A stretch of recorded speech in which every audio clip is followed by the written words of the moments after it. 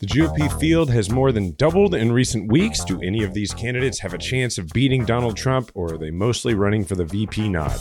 Then, CNN leader Chris Licht is out following the controversial Trump town hall. We'll give you the rundown of what this means for the network and for the fight for unbiased news generally. We'll then review some puzzling developments in the House that signal trouble for McCarthy. Could the speaker lose his job? There's an anti-vaxxer polling at 20% in the Democratic primary. We'll help you make sense of the candidacy of RFK Jr. And finally, you may not have heard, but border crossings are down since Biden lifted Title 42. The right wing isn't interested in making Biden look competent, but we want to make sure you don't miss this story. This is Majority 54. All right, Jason. Well, I'm here from dystopian New York. At the outside, it looks like an Instagram filter over here. It's quite scary. Yeah, what is happening? There's like this haze. There's just wildfires up in Canada, and I don't know how. I don't know how the earth works really, but Yeah. it looks like yellow. It honestly looks like those old, back in the day when Instagram first came on, like that's what the entire city looks like. People are walking around with masks outside, not just because they're liberal, stringent COVID people, but they're basically you can't breathe outside. So it's a little wild. Okay. Yeah. Well, it's like at many other times in our lives, this would be a big deal. And it's still a big deal, but it's like we're just so used to weird things happening now. Humans are adaptable. And so let's start with some, a group of, I guess, some adaptable humans here, which is the GOP field. Good transition. So perhaps the most adaptable human being is Mike Pence, who was able to somehow survive an entire term as vice president to Donald Trump. We have this huge now and growing GOP field. And I think up until this week, most of the people running in this field were largely, I think, running to be vice president. Like you saw people unwilling to truly go full frontal and attack Donald Trump. Interestingly, the former vice president seems to have gone about as aggressive as anybody, save maybe Christie, who we'll get to in a second. And actually, we'll get to whether he has any genuine ground to stand on, but he actually did stake out a position in contrast to Donald Trump explicitly. Let's go. And this just happened like a few minutes ago, right? Like literally minutes before we went on air. So let's go to this clip. January 6th was a tragic day in the life of our nation. But thanks to the courage of law enforcement, the violence was quelled, and we reconvened the Congress the very same day to complete the work of the American people under the Constitution of the United States. As I've said many times, on that fateful day, President Trump's words were reckless. They endangered my family and everyone at the Capitol. But the American people deserve to know that on that day, President Trump also demanded that I choose between him and the Constitution.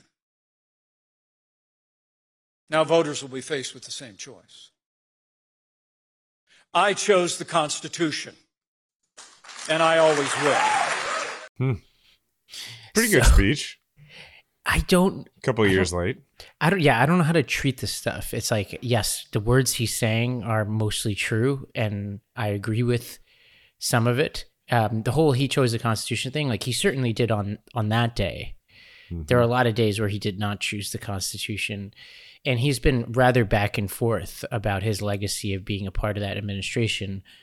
But I do think it's notable that you have him, Mike Pence, running, and he's able to utter Trump's name. Like you could, in so many of these situations, you have, here's what happens, Jason. You'd be like, hey, do you think the election was stolen, Jason? And do you think Trump was wrong to say the election was stolen? And you'll say, look, anybody who's try saying, the answer? Yeah, Can I try? It's like, look, there clearly are a lot of people who feel that way, and we have to respect that so many people think that's the case. Yeah. Right? Or you'll be like, even if you think it's wrong, you'll be like, hey, anybody who says the election was stolen is wrong. And you'll be like, are you saying Donald Trump is wrong? You'll be like, listen, anybody who says that is just incorrect.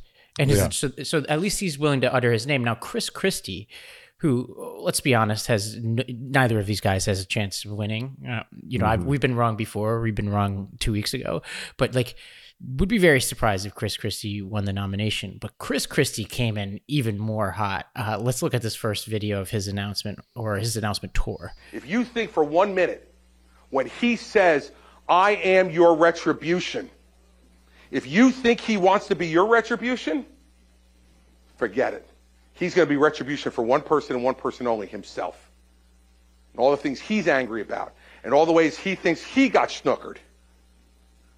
Well, if that's the kind of president you want, let me tell you, no one can compete with him. He's the runaway winner. But if you want somebody who's actually going to fight for you, I would suggest to you that's not the right choice. Yeah, the problem for Christie is he too has been all over the place, and he was a groveling sycophant until he realized that Trump just wanted to humiliate him and had no interest in having him participate in any meaningful way in the administration. If you remember, he, created this whole transition that Trump just basically discarded because of Lord knows what, right? And so it reminds me even of Romney, who I think... Yeah, that's what I was going to say. Right, of all the people, I think Romney deserves a lot of credit compared to almost every other Republican who had any power in standing up to Trump. He voted for impeachment. He called out Trump. Now, even he, when faced with the possibility of becoming Secretary of State, remember that photo of him at dinner? At the dinner. Yeah. And Romney looks like a guy who understands who in that moment understood what was happening when they took the picture. Right. It was like he was like, "Oh, I walked into a trap." Right. Terrible. But so has anybody asked either of them yet? I assume the answer is no. So if he gets the nomination, will you support him? Because to me, that's the test. Here's the answer. I'll support the Republican nominee for president. So will you support Donald Trump? I'll support the Republican nominee. Or you'll say, look, we'll cross that bridge when we get to it. Brett found the picture. Brett just so put it fast, up. Brett. Good for you. Yeah, look at that face. Yeah. Look, and I think you've got to believe. I truly believe that politics. I go back and forth between thinking politics corrupts otherwise good people, or that it attracts sociopaths, and I can't decide between which of the two. You've spent more time as an elected official. You tell me. I mean, it can be both, right? You know what I mean? Every once in a while, it turns good people into sociopaths, right? I mean, so it that's part of the corruption. But yeah, I guess I appreciate that Pence is doing that. But I guess you have to be a little skeptical that he waits till his presidential announcement. Right. Yeah. And I think it also says a lot about the Republican Party that in both of those cases where the crowds don't seem to be very big, as they're delivering these lines, we're waiting to see if the crowd will applaud. Because even though it's like a hand-picked crowd by them, it doesn't feel like there's that many people who are going to go to those events who are going to go and applaud those attacks on Trump from a Republican. Which means there's not a lot of votes for those guys. Yeah. But can I also say this? Let me give them credit. I have been saying for a while about people like Mike Pence that they have an unwillingness to embrace their single strategy for winning, right? Their single lane. And this is Pence and Christie both going well, there's no way we get people who still like Trump. So let's go ahead and double down on our one way to do this. I mean, we'll get to Nikki Haley in a bit, but I actually think that's the worst strategy, which is this strategy of trying to subtly distinguish yourself from Trump without disentangling yourself from his worst elements. And, basically people like Nikki Haley are trying to bank on the fact that I'm young and people are just going to know I'm young. And she actually won't even explicitly make that argument. She'll be like, we just need fresh, bold leadership. Yeah, right, it's she will just use euphemisms instead of saying it plainly. Let's go to one more clip from Christie where he actually went after Jared and Ivanka, which I appreciated. So let me tell you something, everybody. The grift from this family is breathtaking. It's breathtaking. Jared Kushner and Ivanka Kushner walk out of the White House and months later get $2 billion from the Saudis. $2 billion from the Saudis. You think it's because he's some kind of investing genius? Or do you think it's because he was sitting next to the President of the United States for 4 years doing favors for the Saudis? That's your money. That's your money he stole and gave it to his family. You know what that makes us? A banana republic. That's what it makes us. So, he may get 30% again. I'm not sure. Maybe he'll get more. Maybe he'll get less. But let me tell you what he'll know in 2024 that he had no idea of in 2016. He's in for a fight to get it. You know what strikes me about the difference between Chris Christie talking about this and Pence. Pence looks like a guy who realizes that he needs to say this if he wants to run for president, and he almost looks pained to say it. Like he's reading off a teleprompter. He's being very careful, and clearly they sat around and they came up with those exact words and were like, you say this and you don't say anything else. And Chris Christie seems like a guy who has been dying to talk about yes. this. Yeah. and I have more respect for that. A For guy sure. who's been like, let me go after Trump because somebody needs to. Yeah, I think we should almost christen some kind of ranking system. Let's talk offline about it in the weeks ahead that we can update every week. And I'm not sure how we'll be ranking people because like how formidable they are as challengers is one thing.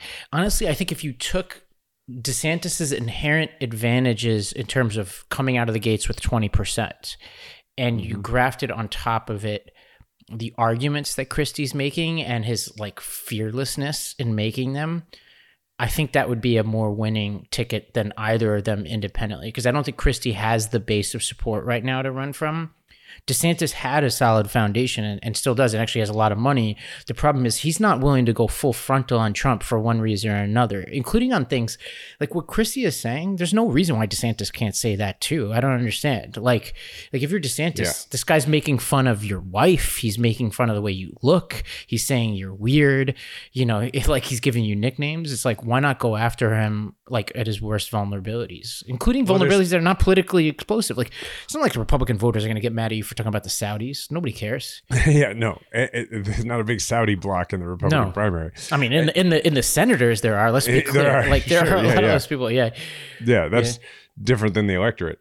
I feel like there's a decision here for DeSantis, right? Because it changes his calculus. Because on the one hand, it means if there's going to be a crew of candidates who are going to go after Trump, that achieves what DeSantis and the VP candidates want, which is somebody else to do that for them. And then if Christie and Pence are able to knock Trump down enough, well, then now people are looking for the not Trump candidate, right? And then maybe they get that. On the other hand, if you don't have everybody in that primary on the same sheet of music about Donald Trump's going to win that primary. And so that's a difficult decision for DeSantis. I think on the rating scale, I think we need two separate scales. And I think one is which we've sort of been doing, which is ranking them in terms of their chances of actually beating Trump in that primary. And then the second is just a totally separate one, which is how palatable they are to us, which of course is the opposite, right? Because if they're palatable to us, then they are at the bottom of the likelihood of coming out of that primary. But, sort of like the most survivable Republican presidential candidates from our perspective, which would be the opposite of the most likely to win the primary. Yeah, I think it's a little disappointing, I would say, at this point, both from the perspective of our democracy, which is the most important thing, but also from the perspective of the entertainment value of this primary, that nobody has been, that DeSantis hasn't been as strong, and none of these candidates have been as strong. Not that DeSantis is going to save the democracy, but it would have been good for Democrats and for this country to have a slugfest for the nomination. And as we said, nothing's over yet, but I think this is shaping up and feeling a lot like the last time, which is a bunch of weaker candidates, without the ability to really garner the kind of percentages that you need to win, with Trump kind of running away with it. Yeah. One thing that I wonder about, though, is like, are Pence and Christie, are their camps in touch, right? If they can develop a following for the idea of like anybody but Trump, and can they attract a couple more messengers for that? And then at some point, do they all get behind one? Or at some point, more likely, do they all make a deal with DeSantis and they're all for him, Yeah, I think that's the more likely scenario here. And I think, like, you got to remember, these are not one of these people are genuinely ideological. And they're not idealistic. Like, right, this is not some kind of revolution where people band together for the good and like pick a leader because like it's for the good of the idea. They're there for themselves. And so the minute Trump bats an eyelash at them and offers them, like the ambassadorship to Botswana or whatever, they're it, So I think that's the problem here. And, somebody who took one of those ambassadorships, actually, good segue to her, Nikki Haley, she also announced, and she had this interesting back and forth in this interview where she was asked about abortion. And I think her answer pretty much sums up everything we need to know about her candidacy. Let's go to this clip. Former President Trump has refused to say whether he believes Russia should win the war. Ron DeSantis referred to Russia's invasion of Ukraine as a, quote, territorial dispute. What do you think of that? I think that that's a mistake that too many have made. That's exactly what got the Europeans in this position with Russia in the first place. And for them to sit there and say that this is a territorial dispute, that's just not the case. To say that we should stay neutral, it is in the best interest of America. It's in the best interest of our national security for Ukraine to win. On Friday, Mr. Trump congratulated Kim Jong-un because North Korea had ascended to a leadership role in the World Health Organization. Were you uncomfortable with how Mr. Trump dealt with and how his attitude was towards Kim Jong-un while you worked at the UN? I mean, Kim Jong-un is a thug. There's nothing good or decent about Kim Jong-un. There's no reason we should ever congratulate the fact that they are now vice chair of the World Health Organization. And it goes to the fact that also the World Health Organization is a farce to start with. We saw that during COVID. I am unapologetically pro-life. Having said that, I don't judge anyone for being pro-choice any more than I want them to judge me for being pro-life. I think that there is a federal role for this. But if we're going to do that, you have to be honest with the American people of what it takes to do that. If a 6-week ban theoretically came to your desk, would you sign it? But why? I will answer that when you ask Kamala and Biden if they would agree to 37 weeks, 38 weeks, 39 weeks. Then I'll answer your question. What meaningful steps would you take to prevent mass shootings in soft target areas such as schools? Secure our schools. There should be one point of entry. There should be a law enforcement officer at every school. The reason a lot of these happen, and you mentioned shooting at the schools, you need to end gun-free zones. Some states have been experimenting with red flag laws. Is that something that you might support? No, I don't trust government to deal with red flag laws. I don't trust that they won't take them away from people who rightfully deserve to have them. The fact that we have gender pronoun classes in the military now. I mean, all of these things that are pushing what a small minority want on the majority of Americans. So that was a lot. Yeah, that was more. We got to give people a warning before we give them that much Nikki Haley. Our apologies, listeners. So 2 moves here I want to point out. One is one that we already flagged earlier, which is, hey, do you think like it's wrong that Trump is shouting out Kim Jong-un? Look, we should not be shouting out. I'm like, we're not doing anything, Nikki Haley. Trump is doing it, right? And kind of you were too, because you were like the UN ambassador at the time that this was happening. Yeah. The second thing here is I will answer that when you blink. Which is just a really it's a childish. Well, response. Especially because she's talking to Jake Tapper, not Joe Biden. Right. But actually, that part was really revealing, I thought, because it obviously where she's claiming that somehow the media doesn't ask the president or vice president about their position on abortion as her way of not answering a question about a federal ban. That obviously by itself is like ridiculous. I don't think we have to spend much time on it. But there's a moment in there that I think demonstrates just how completely the entire dynamic on abortion has changed in terms of the politics in this country. And that is, she gave an answer where she was talking about, everybody heard it just now. I don't judge, I'm unapologetically pro-life, but I don't judge anybody for being pro-choice. That is not the kind of thing that we have ever heard in the past, except we have heard the inverse over and over again for most of you and I's formative years in Democratic politics. And it's only stopped in the last few years. And it's been candidates, and I'm sure I did it when I was running, candidates who are pro-choice going out of their way to make sure voters understand that that they respect the views of people who are pro-life, right? And like anti-choice, whatever you want to say.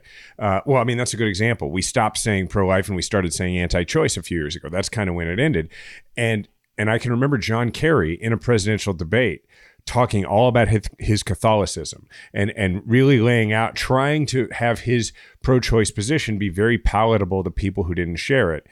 And you don't see Democratic candidates do that anymore. And this is the first time you're seeing Republican candidates have to do the inverse. And I think what that demonstrates is that the country's not with them and they know it. And they're going in apologetically. Right. Yeah, that was, but this gets to hurt. Like, I don't want to play pundit too much, but like, what is all that? Like, if you're even a Republican, you're looking at that, you're like, obviously, if you're a Democrat, there's nothing to see there. If you're an independent, there's also nothing to see there because you're not even sure what she believes, right? And then you're a Republican, and you're like, well, you're not Republican enough for me. Like, if you're at least a Trump Republican, right? So it's just like, and even if you're a true conservative, you're like, well, what the hell is this? Like, what is she like? I just don't get the appeal. Yeah. I guess it's a combination of the terrible political place that the Republicans are in on abortion because of the terrible place they've put the country in on abortion, combined with Nikki Haley, unlike Chris Christie or unlike, I don't know, Trump, I guess, refuses to accept that their win scenario is narrow. Right. And so she won't, like she's going in apologetically on abortion by saying, I am unapologetically pro-life. It's like, it's a person who's trying to have everything, and that's how you end up with nothing. Yeah, my sense is, here's what I think is going to happen, at least in terms of the media coverage. Chris Christie and Pence are going to be very popular on MSNBC and CNN and some of these other places because he is the kind of Republican candidate in the primary that people are going to want to listen to because he'll be ripping Trump. And they might be popular on Fox because people like drama and they like a fight. There you go. Yeah. And it all depends on like what version of Fox we have right now. Now, the Newsmaxes and all that kind of stuff are going to continue to put Trump up. Right. And the Daily Wires, the National Reviews, et cetera, are going to continue to flack for some combination of DeSantis, Tim Scott. You're seeing a little bit of like love to Tim Scott there because I think people are starting to hedge on DeSantis, which is not a good sign for him. And that's what you're just going to see. Like, it's going to be like a splinter. People are going to pick the story they want about this Republican primary. And my sense is when the dust settles, unfortunately, it's not looking great for any other scenario than Trump right now, unless something really remarkable happens here. So keep an eye on it. I think the X factor is what happens when he gets convicted of something. Right? Yep. If anything, because the chances that he's actually going to be incarcerated between now and the election are not high, given the appeals process. The chances that he is, going to be incarcerated at some point are higher than they used to be. They might be above 50%. But I did this other podcast called Talking Feds the other day with Harry Littman, who I think is a former federal prosecutor, and Jennifer Rubin, who's sort of an expert in this stuff. And we got into talking about, well, logistically, what happens when he is incarcerated? Because you really can't put him in prison. And so it became pretty clear that, like, if that happens, what he's steering toward is just basically being ordered under house arrest at Trump Tower. And he could govern from there. Or you build something special for him. Yeah. But either way, like, you're going to end up in a position where he's going to be able to be like, I'll govern from there. Right. You can imagine it. Trump's going to come out and be like, look, I lived in the White House. It's a prison. There's no difference. What did they say, the prosecutors, about, like, so you can technically serve if you're in prison? What everybody said was it's never been addressed by the Supreme Court, that nobody has, that it's an untested question. And I think when it comes to an untested question, particularly if he's just won the presidential election. Now, it's one thing if it's like, can he run in the Republican primary? I could easily see even the ones he appointed being like, you know what, this is our opportunity. Let's remove him from the Republican primary. I don't think it's going to happen that early. So if it's once he is the nominee or once he has won the election or whatever, I think they're going to be like, yeah, this is how this works. He's the president. Like, that's what I think happens. And then they, maybe they all just get on board with impeaching and removing him. And then you have a Republican vice president who becomes president. Like, oh my God. I know. Okay. No, this is real stuff. Whew. All right. Well, let's put a pin in that and say it's enough talk of this GOP primary for today. Obviously, this will be a developing story, as they say in the media business. And we will monitor it closely. I know. I've been saying that in Last Debate as if I'm like some kind of like analyst, where I'm like just I have all these charts on my computer. I was like, it reminds me of a because like here in the Midwest, especially during the summer, like every few weeks, you got to go down to the basement and then turn on the news. And it just reminds me of that. It's like, okay, we are monitoring this cell and we will keep you posted. I did it yesterday. Becomes a funnel. I did it as a transition yesterday out of a story on the rise of vasectomies. And I said, well, I'll be monitoring this as if I'm going to be like Lexus alerts, like, oh, vasectomies have spiked up 10% this month. All right. Whew. Keep us posted on that. Deep breath. Let's talk about CNN. Look, we don't like to dance on anybody's graves here, but I do think this is important because we've talked about the CNN town hall twice.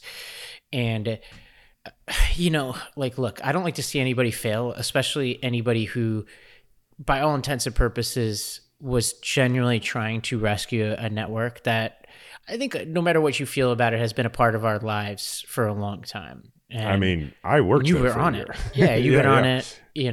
And there's this long and very interesting piece in the Atlantic about Chris Licht that came out. I think it was last week. And this is the piece that I think a lot of people are attributing to Licht being fired this quickly. Now, it seems like the writing was on the wall that he was going to be fired at some point. And I spent the morning reading this piece, Jason, and essentially what you get is the picture of somebody who is coming into an admittedly struggling network that didn't really have an identity under the previous leadership other than insiderness, which is what got them in trouble with Chris Cuomo and Zucker and all this kind of stuff. And they also had serious ethical lapses where those two also had Me Too scandals.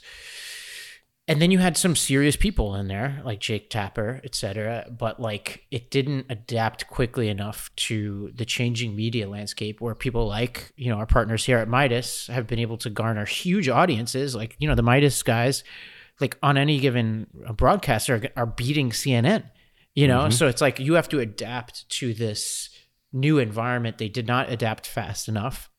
They didn't have an identity that was sufficiently partisan enough to garner either side of the spectrum, where Fox News, for instance, was able to at least maintain a certain amount of audience by being disingenuously partisan. But they flirted with being one or the other, right? So they flirted with being like super like anti-Trump at periods of time, but not sufficiently anti-Trump for certain audiences that demand that of them. And then they flirted with being a little bit Fox News-esque, which is all over this piece, where they tried to like have Corey Lewandowski on even when he was a paid Trump employee, et cetera. And it's just like they just never quite figured out what they were doing, and the staff basically lost their minds, and a lot of them lost their jobs, and now their leader lost his job. And I'm not sure where CNN goes from here. Well, I guess when I think about it as a miscalculation of what the available audience is, right? Because from what I can tell, in the cable news viewing world, there's people who watch Fox, and then there's people who watch something else. Right. And what there's not are people who are like, I watch, unless they're going to go far right of Fox and go watch Newsmax or whatever it's called, then that's one thing. But like if you're trying to peel people off from Fox, that's probably not going to be successful. And then they're like, well, we don't want to, and in their mind, they're like, well, we can't go further left than MSNBC. So we're going to like occupy the space in the middle. And just like candidates find out over and over again, there's not that many people in the middle. There are people who, and the people who are in the middle, sometimes there's a decent amount of people in the middle, but they don't watch cable news. You know what I mean? Right. They're not political hobbyists. They're not consuming it all the time, right? The people who are consuming it all the time, are watching Fox or they're watching MSNBC. They used to also sometimes be watching CNN. And so I guess if I had to guess where CNN was going to try to go from here, it would be to recognize that what MSNBC is doing is they're not just being on the left, they're operating in reality, right? They're operating in like hey, this is what's really happening in the world, right? but they are putting a partisan bent on it because they have a lot of opinion folks on there. And so I think if you're trying to create a model, it can't be one that's like, we're going to beat MSNBC and Fox. It's got to be like, we're going to try and split, which is what CNN used to be doing. We're going to try and split the not Fox audience. And your strategy has got to be, we're going to be like MSNBC. We're just going to be the hard news version of MSNBC. So instead of catering to other views, it's just, we're going to lean into doing more investigative work from the perspective that I don't even want to say that is the left, but that just is, you know, to quote Mike Pence, choosing the Constitution, you know? It's like, it's honestly, you remember the whole CNN Plus thing, they ditched CNN Plus, which is their sort of unbundled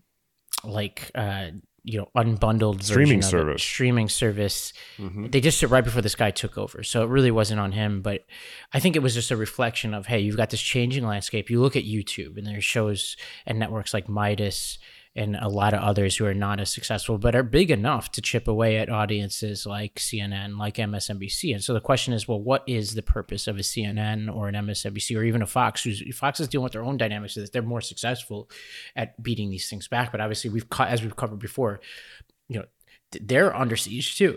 And so the question is like, what's the role of a cable news network in the society? And I think it's almost like the question of what's the role of ESPN in sports, which is like ESPN is there for live sports essentially at this point. That's what they're here for. And yeah, they're going to have their morning shows, but whatever, but all these other shows are coming for them. Right. Yeah. And so for CNN, I think it's got to be, all right, big moments. Like you've got to handle the big moments really well. The elections, the crises, right? Mm-hmm. And then you've got to have something else to offer to your audience, right? And, you know, ESPN is a good example of somebody who's like weathered it well. They're like, I think they just purchased Pat McAfee, for instance, right? Mm-hmm. So like they're almost acquiring their competitors, right? And so a smart move for CNN would have been something like what Spotify does, which is they're buying up Dax Shepard. They bought up Rogan. Right now, CNN and Rogan probably wouldn't have been a good fit, but like find the people that fit your values. Use the tremendous creditworthiness and investment that you have to pull some of those new media players in and create some kind of combination of the two. You know, and they kicked Scott Galloway to the side, for example, after the CNN Plus thing. He would have been a good example. Somebody who would have been good for this. And so I'm hoping that this is what the next generation does, because look, like continue to dominate or do well on the election nights or whatever, because people are going to still want to go to you for that. And then add something else to it, but build a certain amount of irreverence to match your the work of objectivity that you're trying to do. Well, and have a different definition of objectivity, right?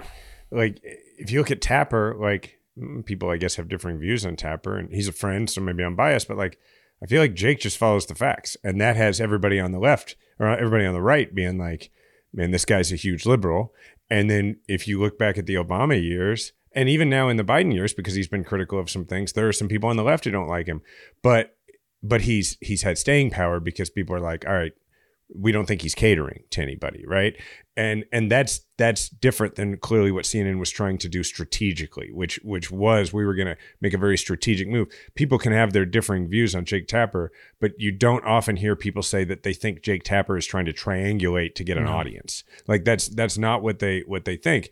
And I think what CNN fell victim to here, and that all of cable news can at times fall victim to, is something that Claire McCaskill actually mentioned to me, which is that, you know, when people think about cable news, they think about it as having a far greater influence and role than it actually does. But when you look at the actual cable news audience at this point on a given, and this is like Claire's, that's what she does for a living now. She's on MSNBC, and she was saying, if you look at the audience across even the highest rated shows on Fox or MSNBC, it's still a pretty small percentage of voters, but it is sort of this cultural touch point for us. And to go back to your analogy about like sports journalism, it's like very few people get Sports Illustrated anymore. Right. But if Sports Illustrated puts somebody on the cover, it is a huge deal, right? Yeah. So like CNN doesn't have the influence that it used to have, but by choosing to put Trump on in a town hall, it is a huge deal, even if not that many people saw it as compared to even, 2016. And that's what got him so much scrutiny. Licht. This is like a more far field of what people in our audience care the most about, but the business model is breaking, right? So it's like there's all these fancy studios in this real estate and this Manhattan studio and this LA studio and all these, super expensive on-air talent and these big cameras when you could, people are carrying around cameras on their phone and we're using the cameras on our computer. And they're getting less views than, say, the Midas Network, which is, Brett is behind the scenes producing this podcast right now. We're using a dinky program to stream it through and our laptops. And people like this are dominating cable news.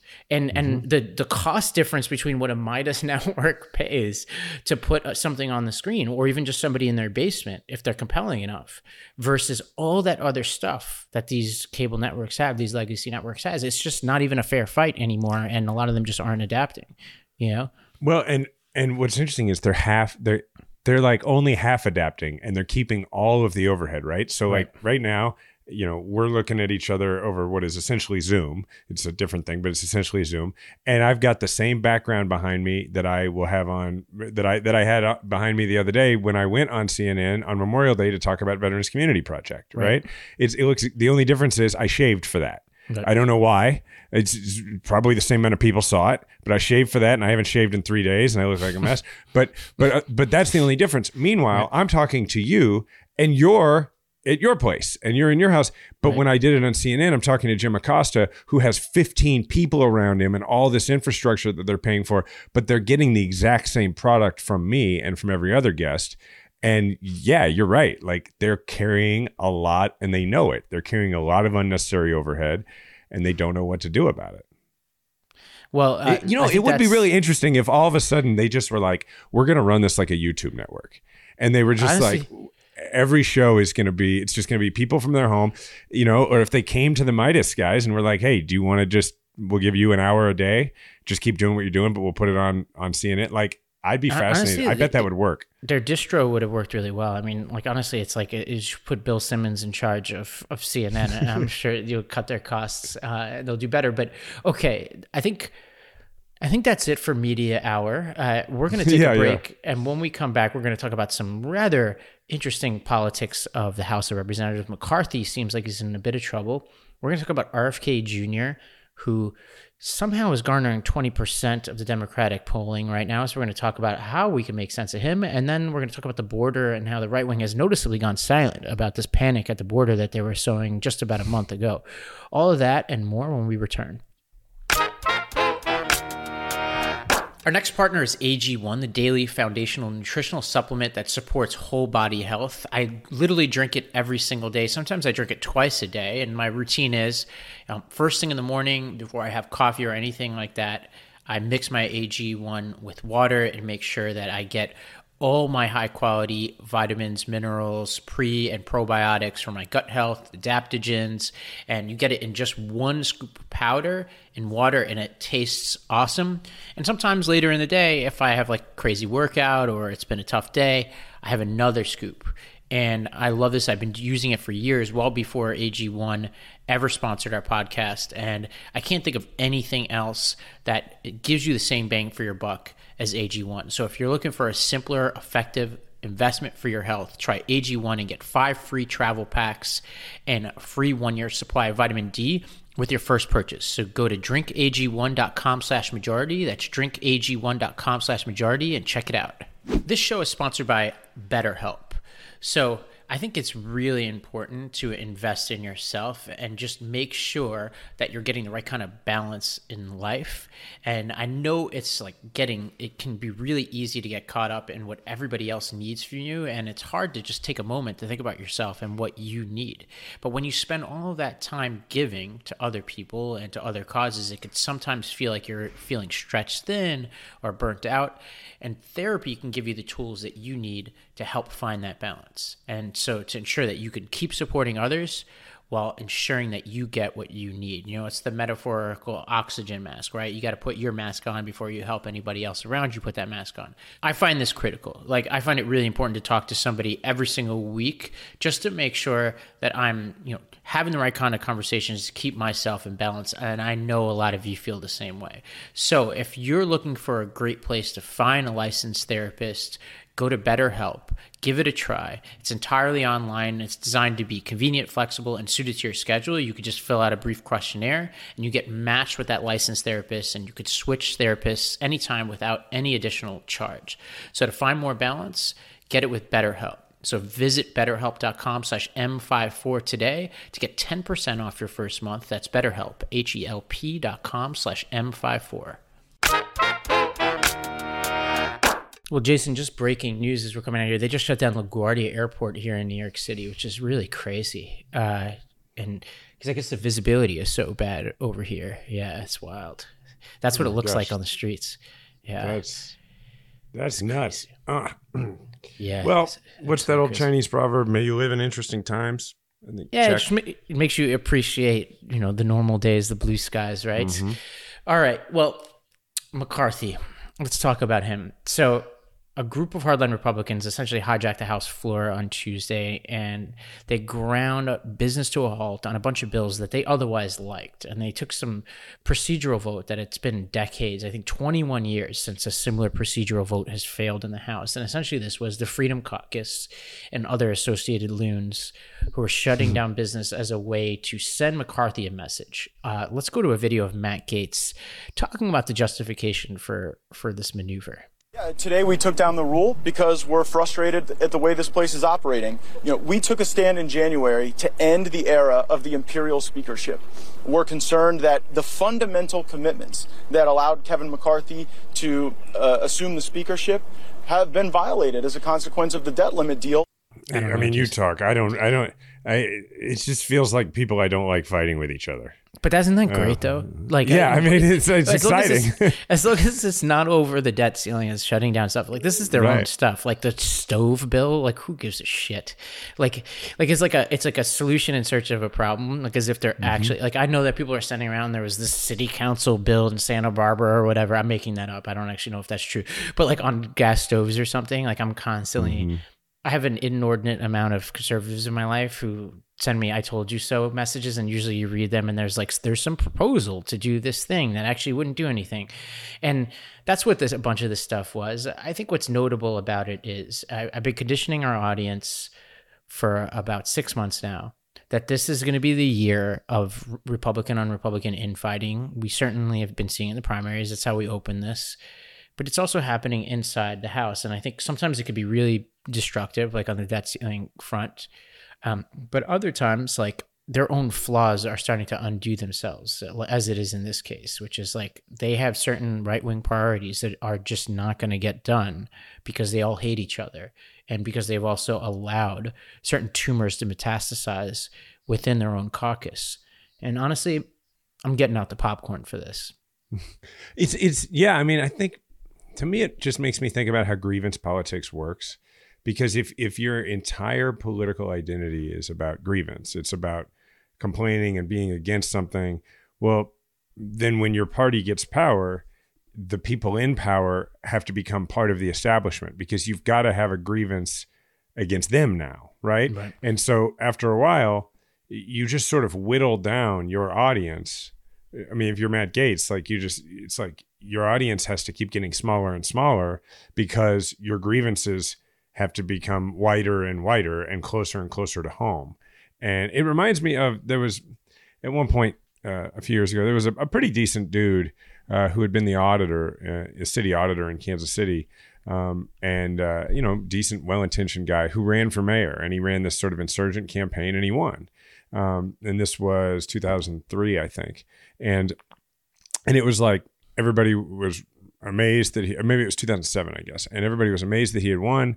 And he took over, but he had, as auditor, he had all these years of like pointing out the flaws and things.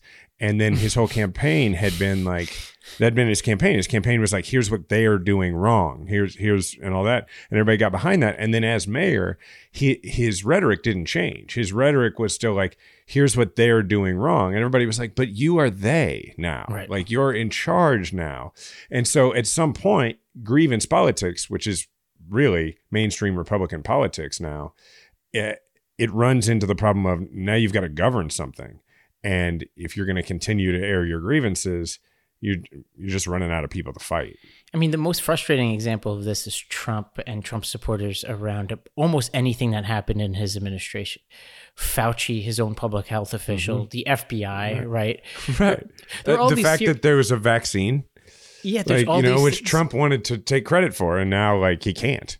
And even this week, there's a ton of activity that we're not going to talk about in the show around going after the FBI and all this. And I just continue to remind people, I've been in a lot of debates like this. I'm like, whose FBI director was that? I'm sorry. Like, this is they were also complaining about the guy that they had fired Comey to, it's like either fire Comey, install another guy. This guy is biased. Now, Barr is calling out Trump in certain ways and they're saying he's biased. This is the same guy that Trump appointed, like it's like handpicked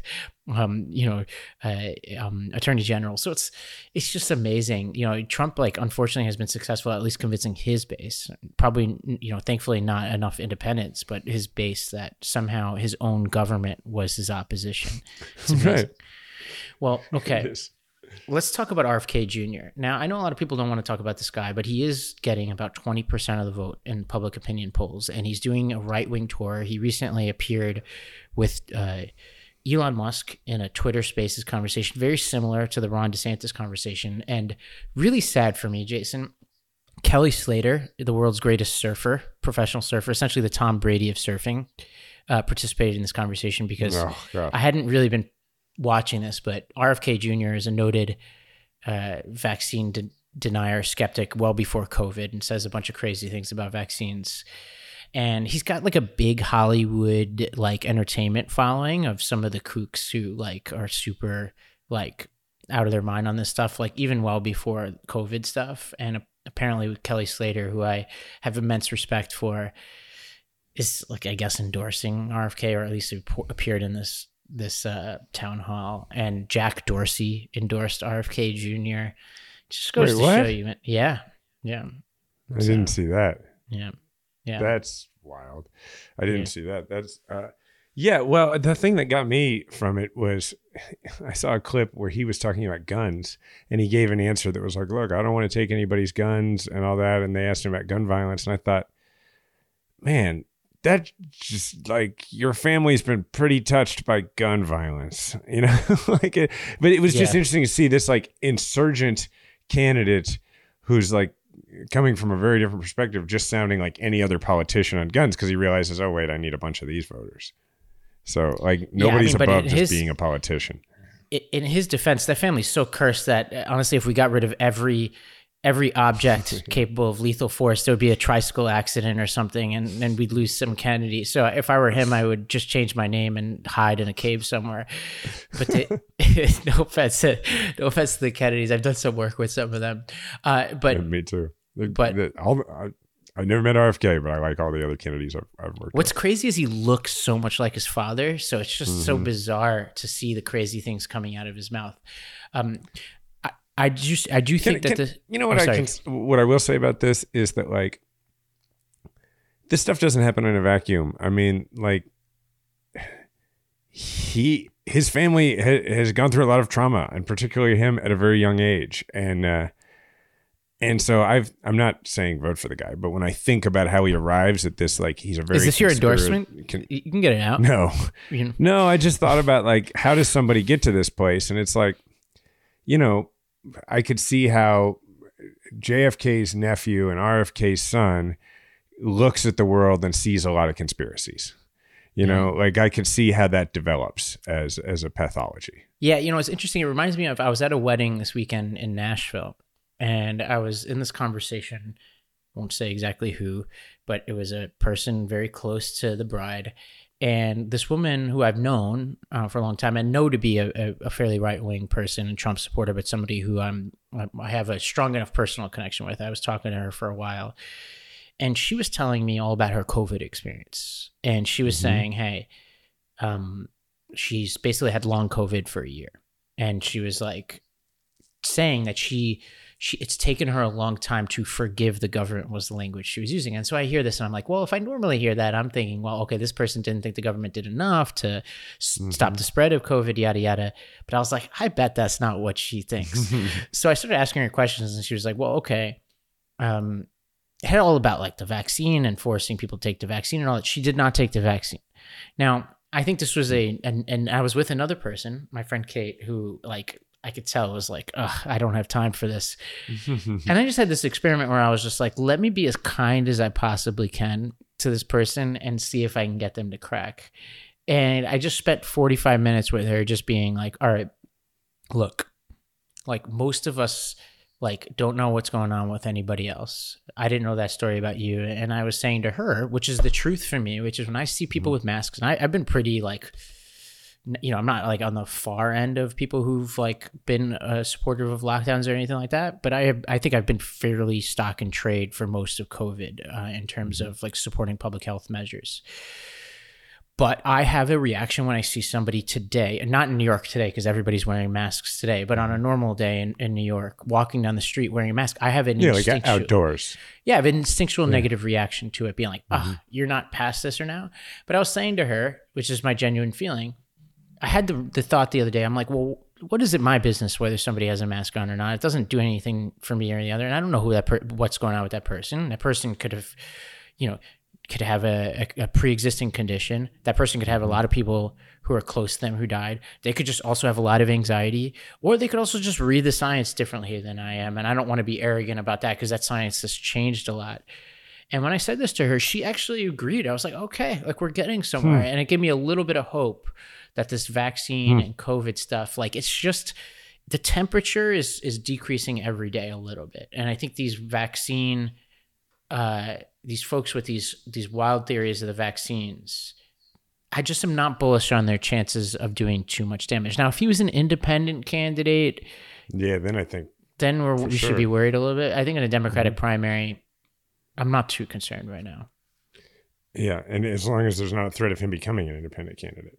Right. Yeah, which I don't think there is at the moment, but we'll have to look into that. Some of our listeners may know. Okay, well, let's take a break. We're going to hear from one more of our sponsors. When we come back, we're going to talk about the border crisis and give you a little bit of a what's actually happening type segment. Cold turkey may be great on sandwiches, but there's a better way to break your bad habits. We're not talking about some weird mind voodoo from your wacky neighbor or some sketchy message board. We're talking about our sponsor, Fume, and they look at the problem in a different way. Not everything in a bad habit is wrong, so instead of a drastic, uncomfortable change, why not just remove the bad from your habit? Fume is an innovative, award-nominated device that does just that. Instead of electronics, Fume is completely natural. Instead of vapor, Fume uses flavored air.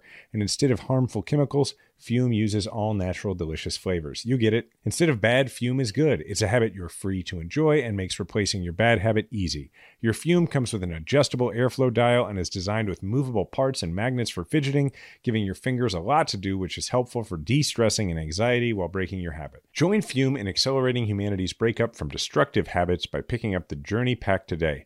Head to tryfume.com and use code MAJORITY to save 10% off when you get the Journey Pack today. That's tryfum.com and use code MAJORITY to save an additional 10% off your order today. All right, Jason. Well, I've done a lot of work on this on the Lost Debate front and the branch. We have a Spanish language show, and we've had some people go down to the border and all that. And as this Title 42 stuff was going down, the right wing was just plastering stories about how this is going to be the biggest increase in people crossing the border ever, and Biden's weak on the illegal immigration, and yada, yada, yada, yada. A lot of just fear-mongering, a lot of super insensitive coverage, but also a lot of just like spinning to make Biden look like he was incompetent and out of control. And what's notable is since Biden lifted Title 42, things have been fine. Actually, you're seeing a net decrease at the border. And it looks like unlawful border crossings have plummeted by more than 70% since Biden lifted Title 42. So I just want to make sure our listeners don't lose sight of this, because I think often we react to right-wing coverage when they're covering something, and then we try to beat back while it's happening. But then when the crazy stuff that they say is going to happen doesn't happen, we just kind of move on, because like, all right, well, we avoided that disaster. But like, it's important to note this was a really important policy change, and it's controversial in many ways, but it's an important policy change that Biden, once again, if you're notching victories for him, it's still very early to tell, but at least in the early goings, he appears to have handled a crisis really well. It's important to revisit it because we know that every other October, they're going to talk about immigration, right? Because every time we have an election coming up, they're going to say that there's a surge. They're going to make up the idea of caravans and all this stuff. And there's zombies at the southern border or whatever they come up with. And I suppose this next time this will be a talking point. You know, he lifted Title 42 and it hasn't happened. And we're probably going to have to keep saying that over and over again. Yeah, and I did a segment on this for a different show, and essentially what I was saying back then was, and our Spanish language reporter in-house agreed with me on this, is that if you looked into the fine details of this, Title 42 and what they replaced it with is actually more stringent, which is actually why some people on the left didn't like what Biden did. Mm-hmm. And so all this coverage, it just goes to show you, like, a lot of people, like, things get lost in the details. Like under Title 42, basically, you could cross the border, you get apprehended, they send you across the border, and you could keep trying without penalty. Whereas under the new policy, people get arrested, they actually get detained, and then get tried, and then they get processed, and then they can't come back. And that is different. And a lot of people were speculating that, well, maybe that would actually lead to a net decrease. Now, there are some people who don't like the new policy for really good reasons, but it wasn't what the right was saying. Yeah, and I think the other thing is saying is, like, I think we need more people in this country. Like, right. Like, still, like all of that aside, I think we need to fix our immigration system. What Biden did was a solution to a surge, like a disorganized surge. But what we need is bipartisan immigration reform, or just immigration reform, which at the moment would require bipartisan measures. And I'm not crossing my fingers, but I'm hoping something happens at some point in the next couple of years to at least allow us to open up to the people who our country really needs right now. Like, we have a historically low unemployment. Well, I'm sure Speaker Matt Gaetz is going to lead the way and get this done.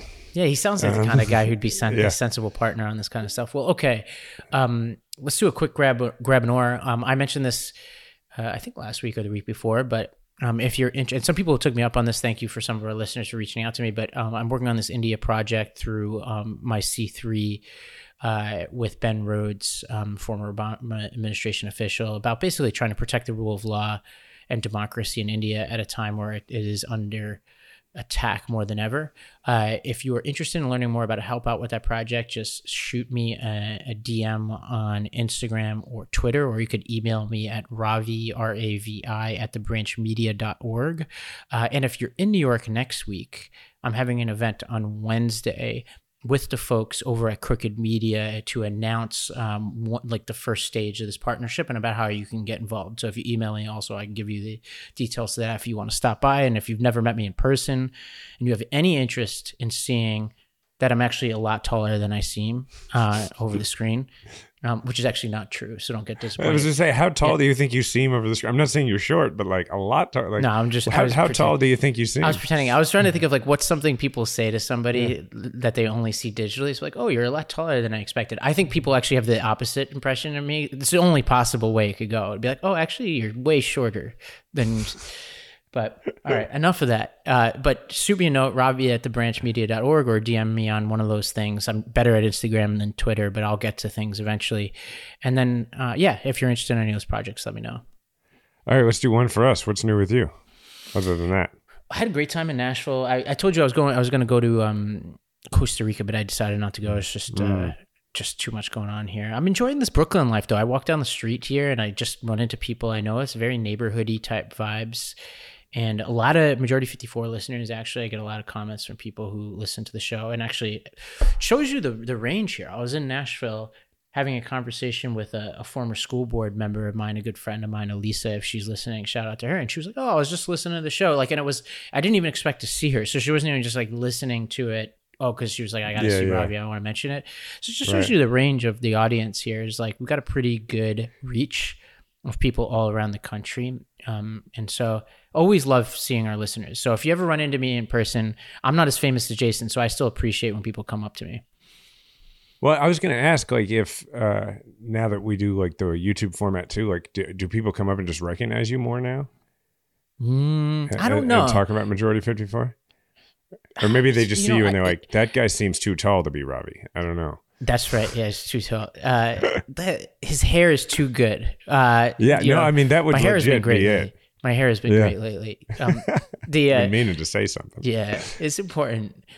Honestly, like, people who come up to me, people come to me on average more than the average person, but nothing like you. I've been with you before, and it's like you, especially in Kansas City or in anything revolving around politics, is like, I couldn't do what you do. Like you it's not as much as it used to be, because now I think, well, first of all, I think a lot of people, like in Kansas City, most people, they've run across me at some point if they know me and they've already said hi. You know what I mean? But also, I think it's just, it's far enough since I was running for office that I think what happens now is I get recognized the same amount, but people aren't, and this is fine, I don't care either way, people aren't as compelled to say hi. Like, I think that it doesn't matter to them as much if they get the selfie or if they get to say they're like, I think they might go home and be like, hey, I was at the grocery store, I saw Jason Kander, and their spouse goes, oh wow, and then that's it, as opposed to like, oh, I gotta get a it's just kind of funny how that wanes over time. And I observe it more in an anthropological, interesting sort of way. You seem to get energy from interacting with people, which I do. I don't have that quality as much. I think sometimes I have it, but more often than not, it's hard for me. So yeah. Well, the update for me is, like, in the last week, the big thing has been that the family that I started working 2 years ago to get out of Afghanistan, that led to a lot of other people getting out as well, finally got, they've been in Albania. We got them out 20 months ago, and then they've been in Albania waiting. They finally got to the United States, got permission. They arrived here in Kansas City about a week ago, and it was a very big, very cool reunion. They now live 6 minutes from our house. Diana is over at their place right now. We're very close with them.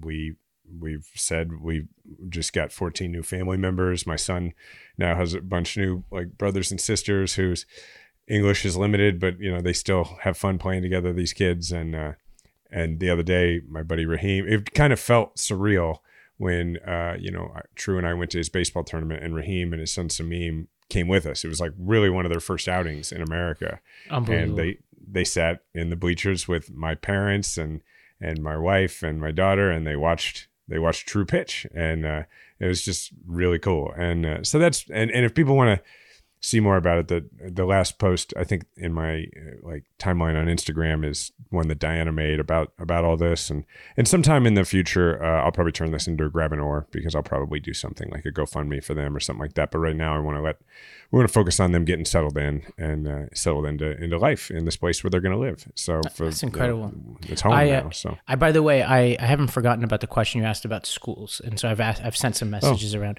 I appreciate it. It's a less kind of mature and robust market than a lot of other cities on the kind of stuff we were talking about. Yeah. So I'll get back to you on that. But that's awesome. I can't wait to meet him one day. Maybe we'll take him. Maybe I'll bring him to a Bills Chiefs game and indoctrinate him. He doesn't know any better. I love it when somebody doesn't know. You think I'm not going to work on him? I already got him all sorts of Kansas City T-shirts and stuff. Yeah, look, you got no chance, man. Everything I know about him is that is an underdog if I've ever seen one, and I'm gonna play on that in my sales pitch. That's true. I could see him identifying with the Bills for sure. Yeah. So, well, thanks everybody for listening. Remember to subscribe to Majority 54 wherever you listen to audio podcasts. Just search Majority 54 and please leave a 5-star review. Thank you to the Midas Mighty, and remember, we all have a platform. Make sure to use yours today.